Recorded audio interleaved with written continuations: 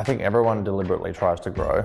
Our very deliberate approach to that was more about if we were already the really big business that had just dominated and done really well, if we had 100 times the customers, what product would we have? That then drove, okay, well, immediately we are now going to try and have that product. So the quality of product that we went to market with, was 300, 400, 500 pages. When we were writing our workouts, we literally had considerations like, how many times does a person have to turn over during this workout? And how many times do they have to stand up and sit down during this workout? So if we can remove all of the thinking, if we can remove all of the extra effort other than actually jumping up and down and getting sweaty and doing the exercises and whatever, then we kind of have the opinion that that's going to be a massive value add.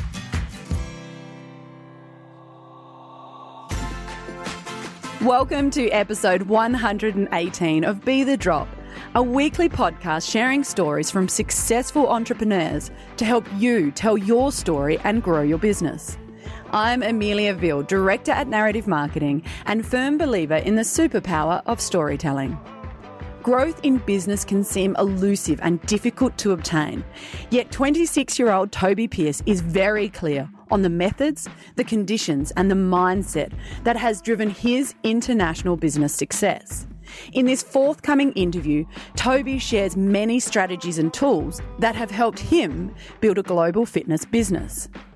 Together with his fiancée, Kayla Itzines, Toby has built a highly successful online fitness company that attracts millions of customers and followers. His background in personal training and the discipline gained from strict health regimes has facilitated Toby to run business efficiently and effectively. The couple have been very strategic in capitalising on social media, which has been pivotal in driving their success. In today's episode of Be The Drop, Toby discusses the 5-year journey of his business, Sweat, and shares insights on taking products to market, how to do market research, and how to manage language barriers when expanding into international markets. This is Toby's version of Be The Drop.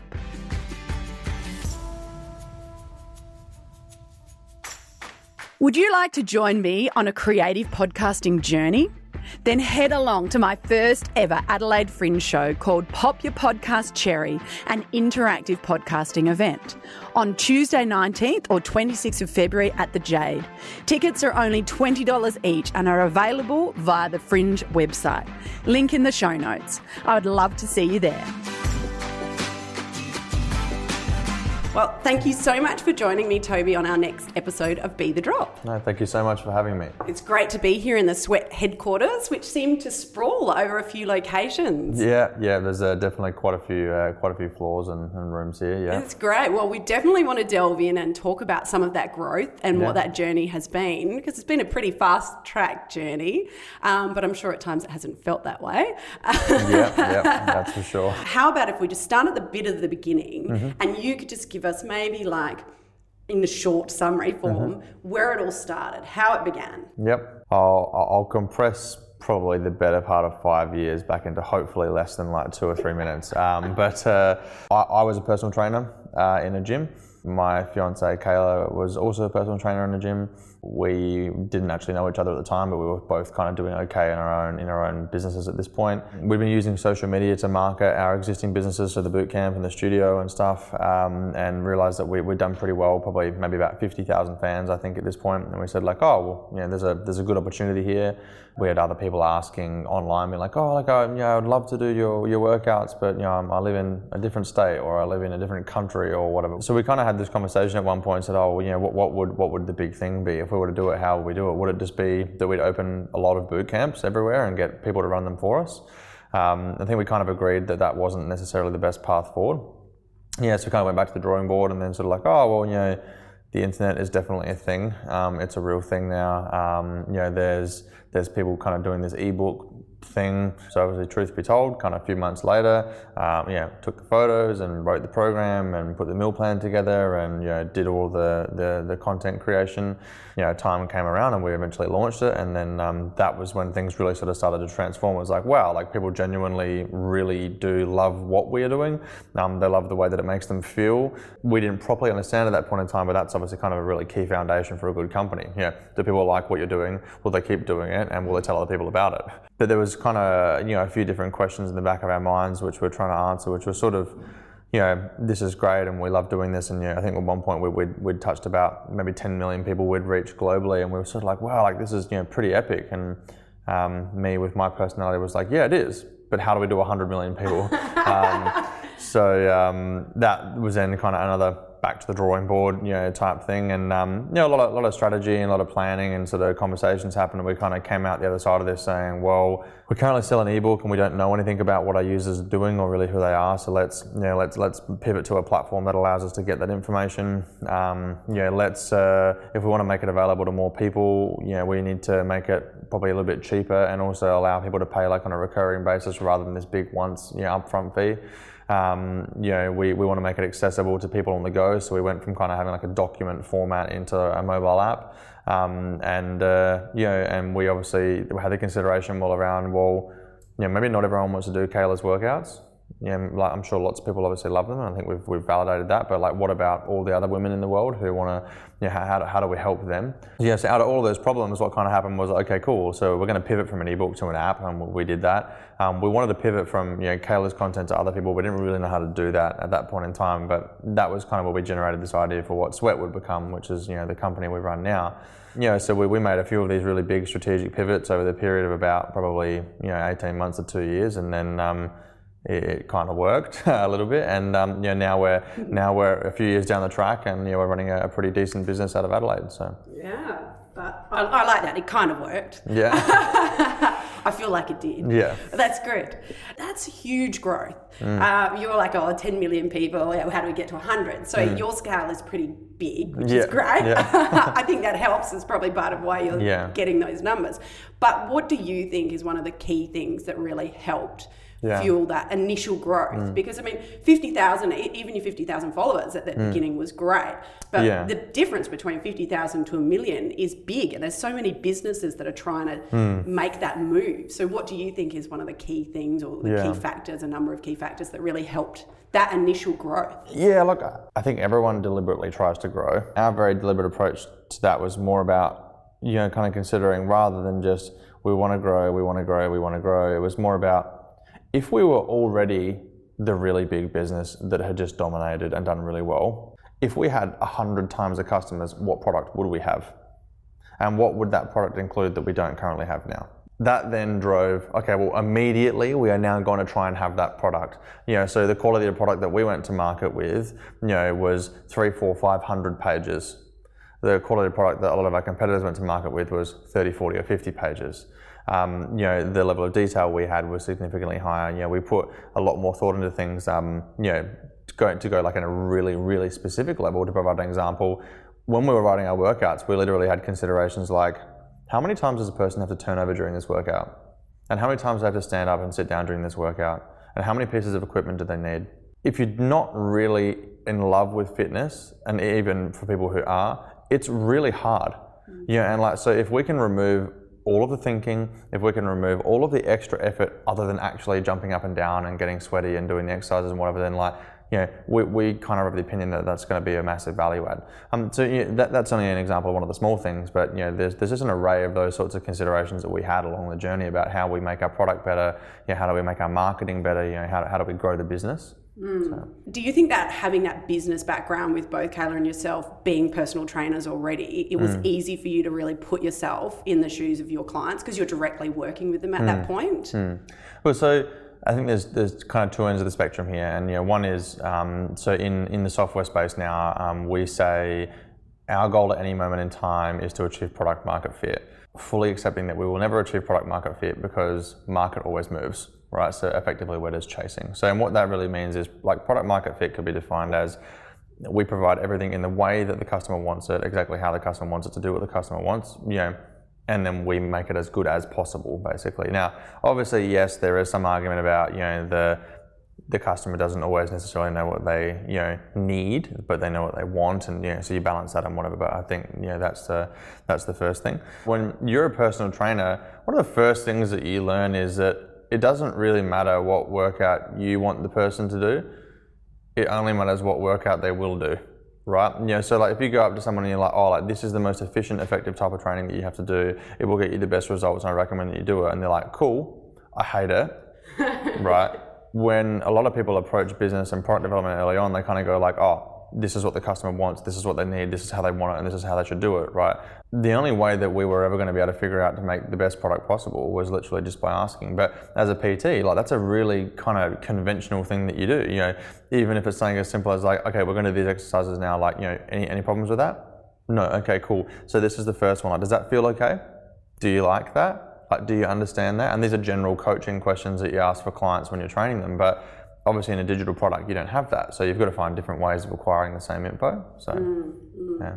Okay, so in that transition of going from the ebook and that fitness to producing an app, there's a lot of technology that's gone in there. And so in a way, you've gone into app development, which is almost like adding a technology arm to the business. Yeah, very much so. We very often have conversations internally in the company about like, well, what company are we?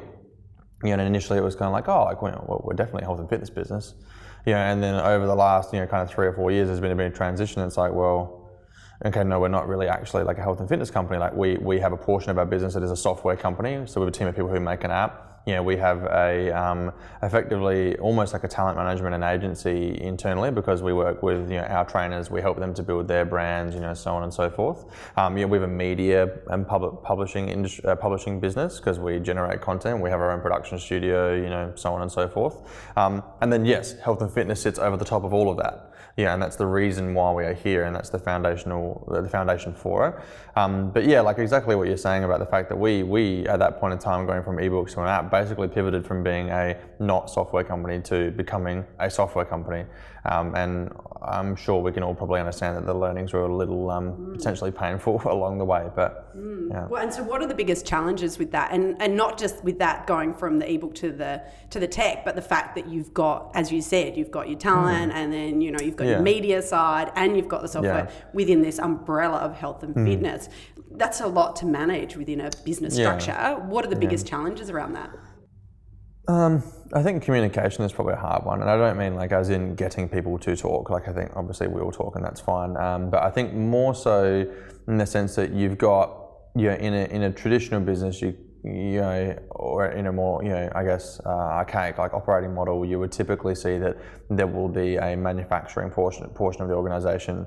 They sit there and they do their stuff and they don't talk to other teams, and then there'll be a marketing team, will sit there and do their stuff, and there'll be a sales team and whatever, right? But typically it was very siloed, right?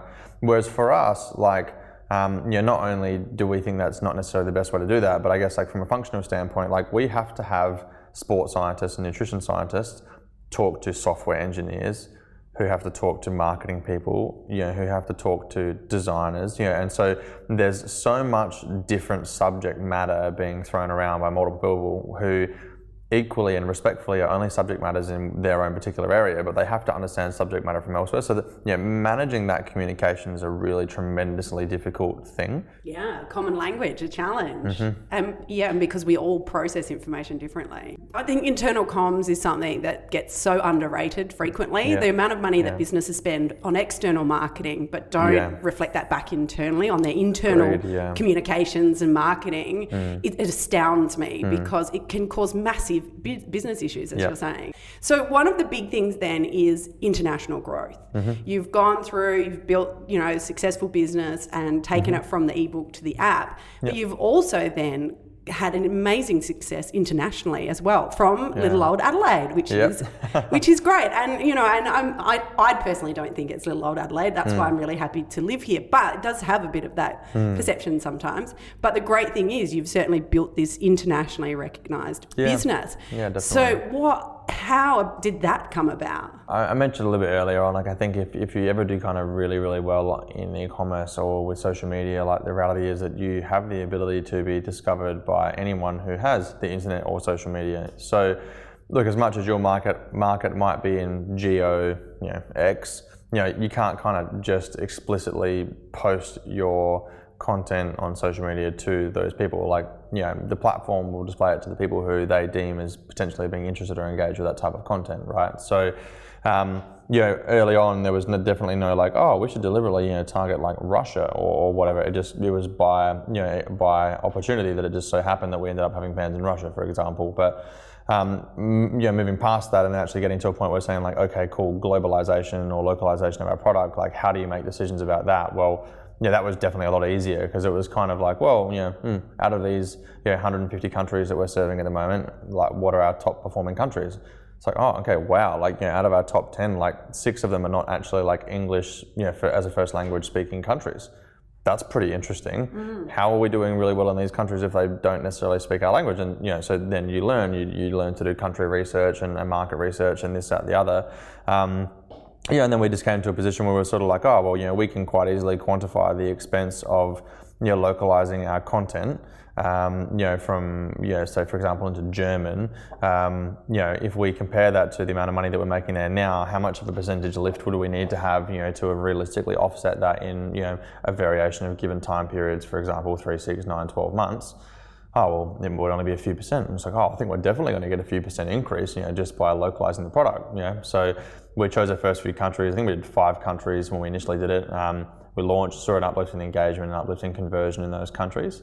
And then the really interesting lesson that we had was about, that there's a really big differentiation between translation and localization. So for example, like if you went down into our localization area of the office at the moment, you'd see, oh, that's a Portuguese woman who actually like spent the first 20 years of her life in Portugal. So when I said to her, okay, not only can you obviously speak the language and you're NATI accredited to do translation, you can actually say to me like, oh, like, can you have a look at my menu, that I've got here for you? And can you actually tell me, if you were to go to the shops in Portugal, would you better buy those ingredients? And like 50% of them is, no, you can't. And then all of a sudden so then okay, well, I really need to look into that. And then just basic questions. What's school like over there? What's uni like? When do people get careers? Do they live at home? Do they not live at home? To help to build a profile about what's realistically available to those customers when relatively compared to, say, for example, a traditional Western market such as Australia or America. And there's a lot of differentiation, like a lot. But that just helps you to make the product better.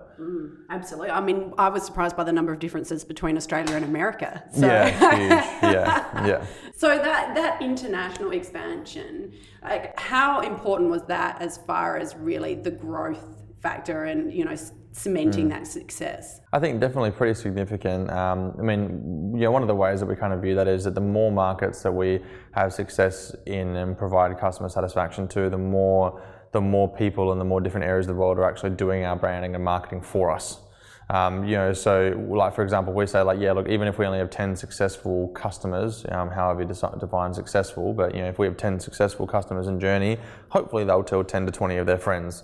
And out of those people, there'll be some successful ones, and then they'll tell some of their friends. And so we kind of believe that it provides a compounding, there's a compounding coefficient there, to some degree that we would definitely attribute to a portion of our success. Well, that people telling their stories is something that you build into your marketing a lot. The before and afters, and really highlighting your customers. Yeah, definitely.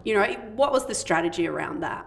Typically, why do we post transformation photos? A normal kind of marketing response would be like, oh, well, like proven results, like shows that the product is good, and blah blah blah, and like that makes people buy. And like, of course, I'm sure that is definitely like some part of it. But then a lot of people also going to say like, oh yeah, like that's what sent your brand viral. Like the engagement is just so massive. Blah blah blah. And I'm like, oh, well, like, have you actually looked at the engagement? And they're like, oh yeah, like it's huge. I'm like, it's interesting, because like the consistently the lowest engaging posts on all of our pages are before and after photos.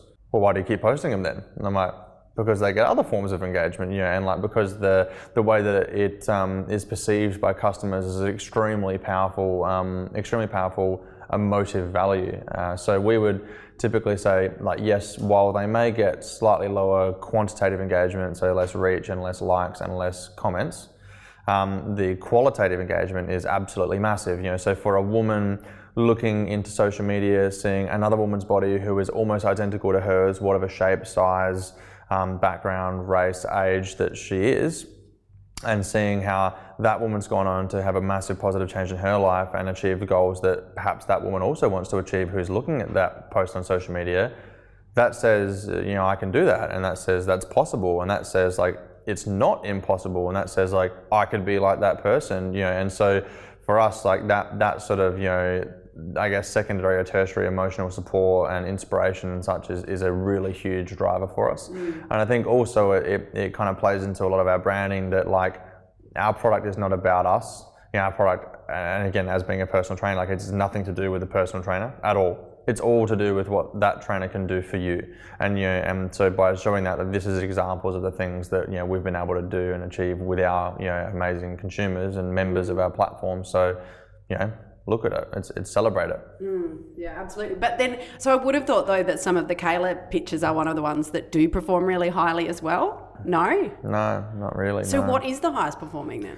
Typically we find videos like, you know, like things that are actual like usable. You know, like so for example, here's a leg workout that, you know, targets your bum or whatever, or you know, here's an example and a tutorial about how to do push-ups properly, and they're definitely more kind of actionable, usable things. There's something really interesting that we learned early on was like some of the posts that, you know, you would kind of go like, oh, like that would get like a lot of double taps and a lot of comments and whatever, because it makes a lot of people want to, you know, do stuff and buy stuff. Like there's actually kind of a bit of a flaw in that assumption. Although likes and comments, sure, like from a quantitative perspective are ultra important, and yes, like it's definitely something that we track. Like I think there's also a lot of, you know, secondary, you know, potentially non-tangible things to consider as well when looking at what your content marketing strategy is.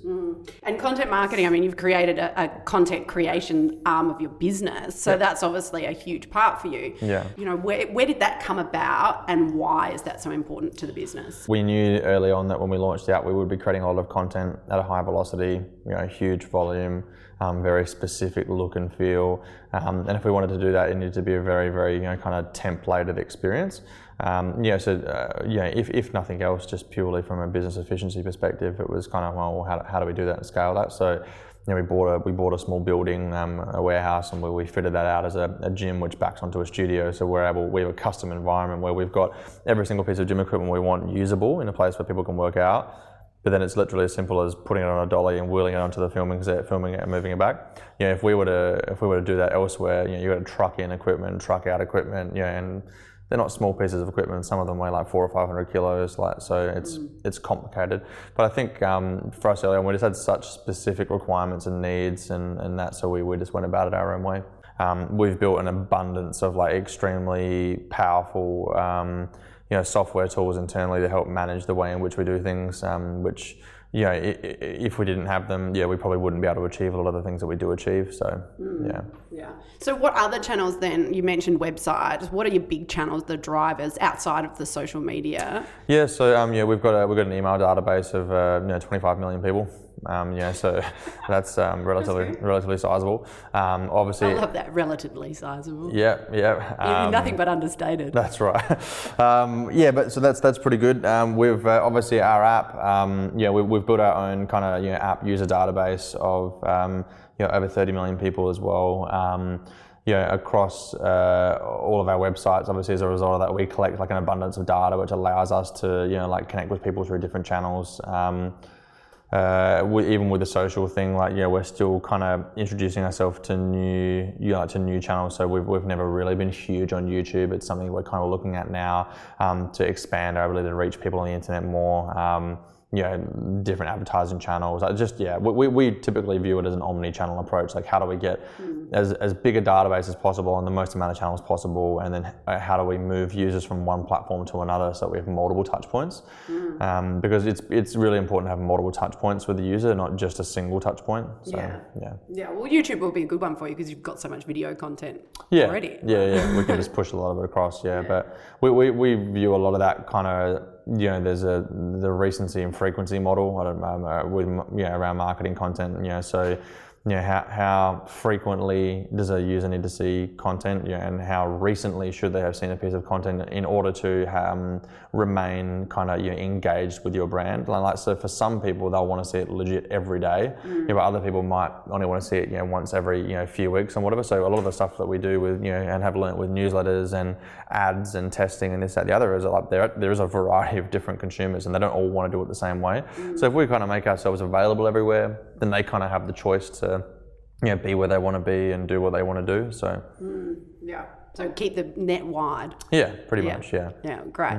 Okay, so one of the other things I wanted to talk about is the South Start conference that's next week. Yeah. And you're speaking at that, and I was just saying to Nicola before, I originally met you at Majoran. You spoke at a mega, I was doing a mega program. I think it was 2015. I can't remember. It was a while ago. Yeah. And you were sick. You came in and you were like, yep, I'm not very well, I've got a cold, but I'd said I'd come, so you did, which I was impressed with. So what, that 2015, how old would you have been then?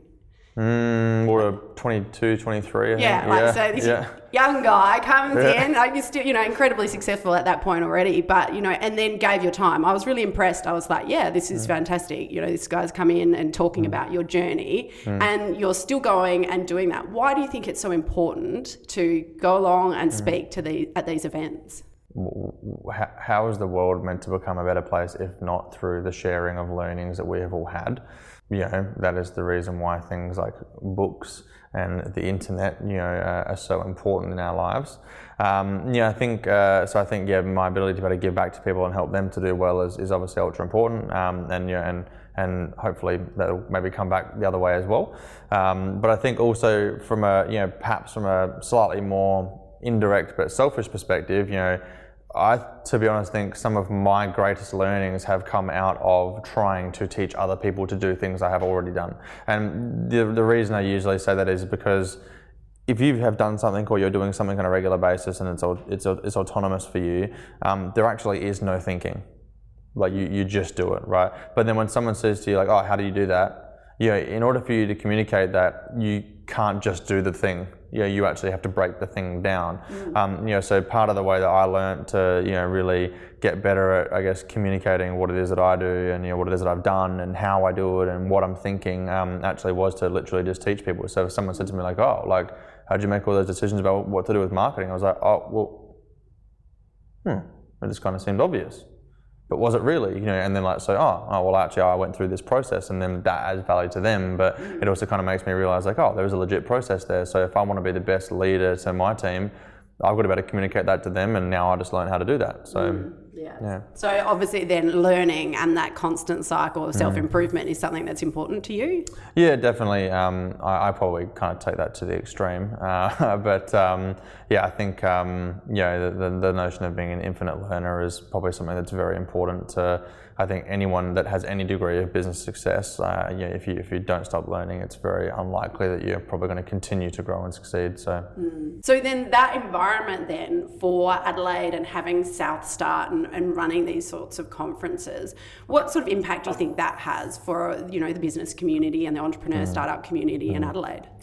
Yeah, look, I don't think that value can be understated. Earlier on in my journey, like that would have been something I definitely would have really liked to have had. But just wasn't necessarily around, so even the Majoran thing where, I initially first spoke that you saw, that was kind of half like, oh, I'll come along and talk, and kind of half like, there's other people in Adelaide that are doing things, I'd love to meet them, so it was kind of half-half. It just turned out that, for me, my role in that for the last few years was more along the lines of like, oh, well, I'll be the mentor and I'll try to help people as much as possible, but, rather than necessarily having, be the person asking the questions. But I think regardless of which side of the conversation you sit on, that there's benefit to come out of it, and I think that's something that, that South Start, already is doing a good job of before the event, and I think that the event will be something that will very much so stimulate a lot more of that in South Australia. Well, because Majoran is no longer that space; it's the Moonshine Lab now. Yep. So, but they're still working in that same environment and trying to bring people together and connect it.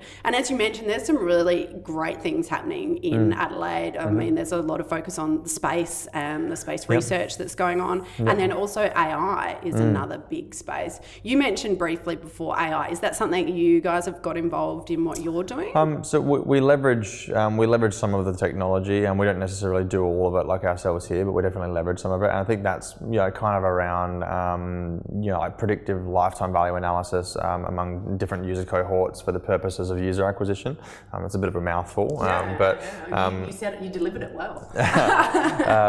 But in other words, kind of we say like, oh well, based on all this historical data, like how can we make like predictions or assumptions with a decent degree of certainty to quantify what the realistic value is of a particular user. Therefore, if we're going to advertise to them, how much money can we actually afford to spend acquiring them?